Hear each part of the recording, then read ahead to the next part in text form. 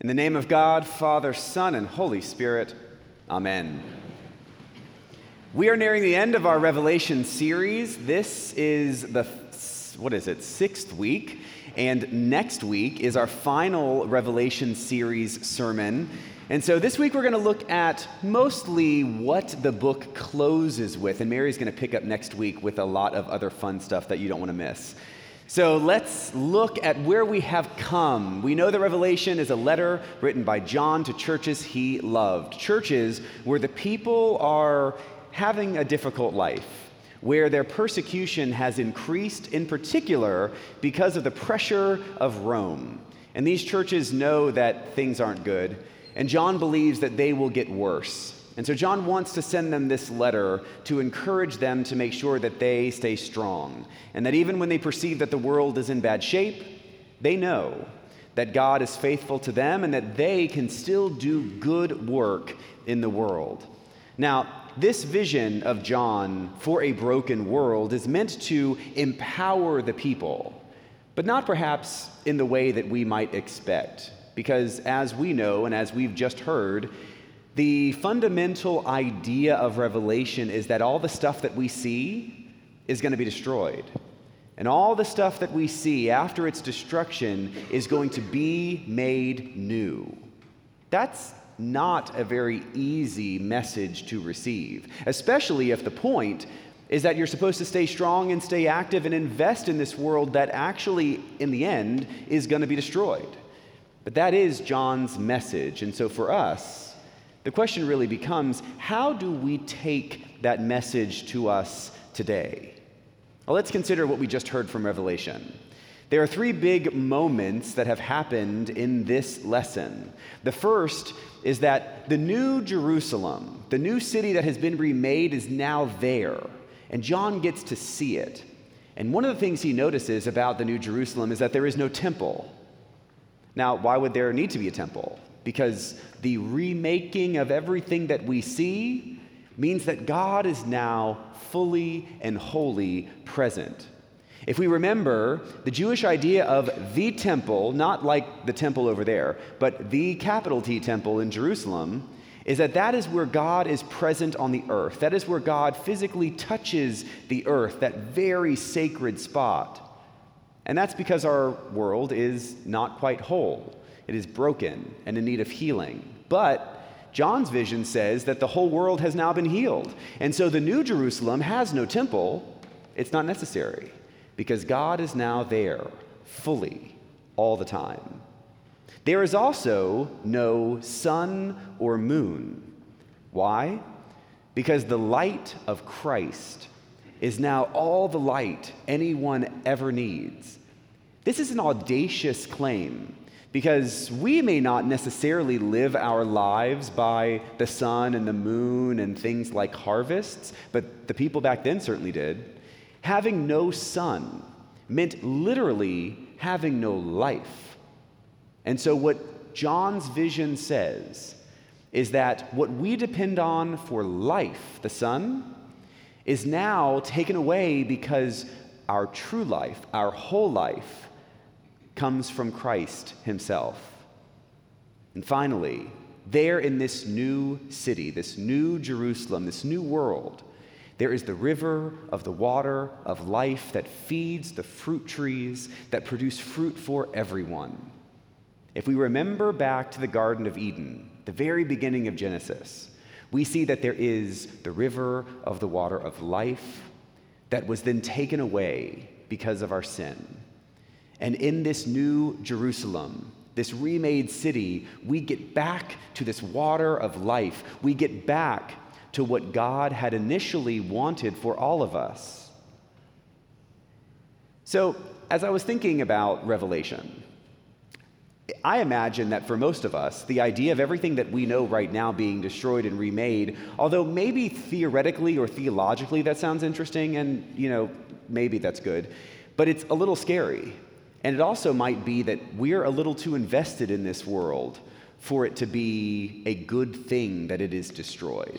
And it got me thinking about construction and reconstruction and renovation, something that Dallas knows very well.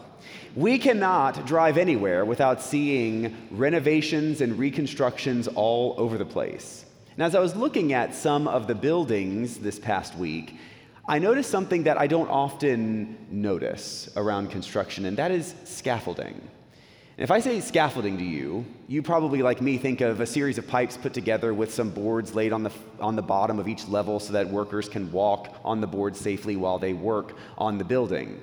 But have you ever noticed that whenever there is reconstruction or renovation going on in a really nice place, that they tend to cover up the messy construction? Think about like at a high-end mall, right? You never quite see it. They put a facade on the front saying coming soon, just so that people don't see the ugly messiness of the construction. And I imagine if there was a big, massive construction project and the builder wanted to cover up all the mess, they may make some nice scaffolding, but what if they actually built a really nice facade on the outside of this big construction project? We would know that something on the inside was happening that was really interesting, but over time, we would get used to the nice facade. We would get used to seeing whatever shell was put around this new big project, and human nature as it is, we would probably actually start to like the shell. And then if we were all to take a vote about whether the shell should come down to show the thing inside, I bet you most people would probably say, no, we like the shell. We've gotten used to that. So just leave it up. Really, what is happening in Revelation is that from the start, God has been doing something amazing that we could not see. And the shell that God put on the outside of that project is everything we now know. And you see, we've lived with it for so long that we kind of like it. And we've lived with it for so long, we've learned how to live with it well. And yet God is telling us through this vision that there is something so good on the inside. And for us to actually get to the good stuff, get to what God intended from the beginning, we've got to take down, to remove, to destroy everything that we have ever seen of this project. And that's kind of scary. The significance of this for us is that everything we know, all the way in which we work and in the way in which we succeed and are comfortable, is never what God actually intended for us. God's always intended for us something better than this. God has always intended for us a life without hurt and pain, a life with healing and wholeness and completeness, a life where we don't worry, where there is no anxiety, and where there is no loss. And this vision that John gets is of that kind of perfection. This New Jerusalem, this centerpiece of the new creation, as we heard last week from Mary, is an urban core. We're not going to get some big farmland out with lots of space. God's vision for us is that we are living tight and close because God's hope for all of us is that we have people with us on this journey, that we've got relationships and intimacy that sustain us through anything that could happen. God wants us to live really close and tight because that's the best of God's vision for all of humanity. And so for us, now, what do we do with all this? The vision's nice, but I once told you weeks ago that this is not a prediction. This is more so a vision of the way that this world is supposed to work. So what do we do now? Well, the good news is you're in church. You are all part of a church. And the church is actually meant to represent what John's vision is all about. A church is meant to be people living together, being intimate and vulnerable and close. A church is meant to have people who sit with each other and live with each other in the mess in order to achieve wholeness and healing, and be complete in our love for one another because of the love we have received through Christ from God. Each of us is here because I think somewhere in us God planted a seed that makes us desire the kind of intimacy that will actually make us whole. But that intimacy is not easy to achieve because the world is tempting us to be something different. The world is tempting us to put on a facade. And if we live with that facade, with that shell for too long, we like that shell a lot. And it takes a lot for us to let that shell go down. But that's our call. Our call is to come together and to remove all of the scaffolding that we really like, because God is doing something so much better inside each one of us. But it's scary because we like what we see. So today, John's calling us to trust the vision that God has had for each of us and for our world from the beginning. God is calling us to trust that all we need in our life is the faithfulness and the wholeness that Christ gives us. Looking forward, we are called to love our neighbors, which includes all of us.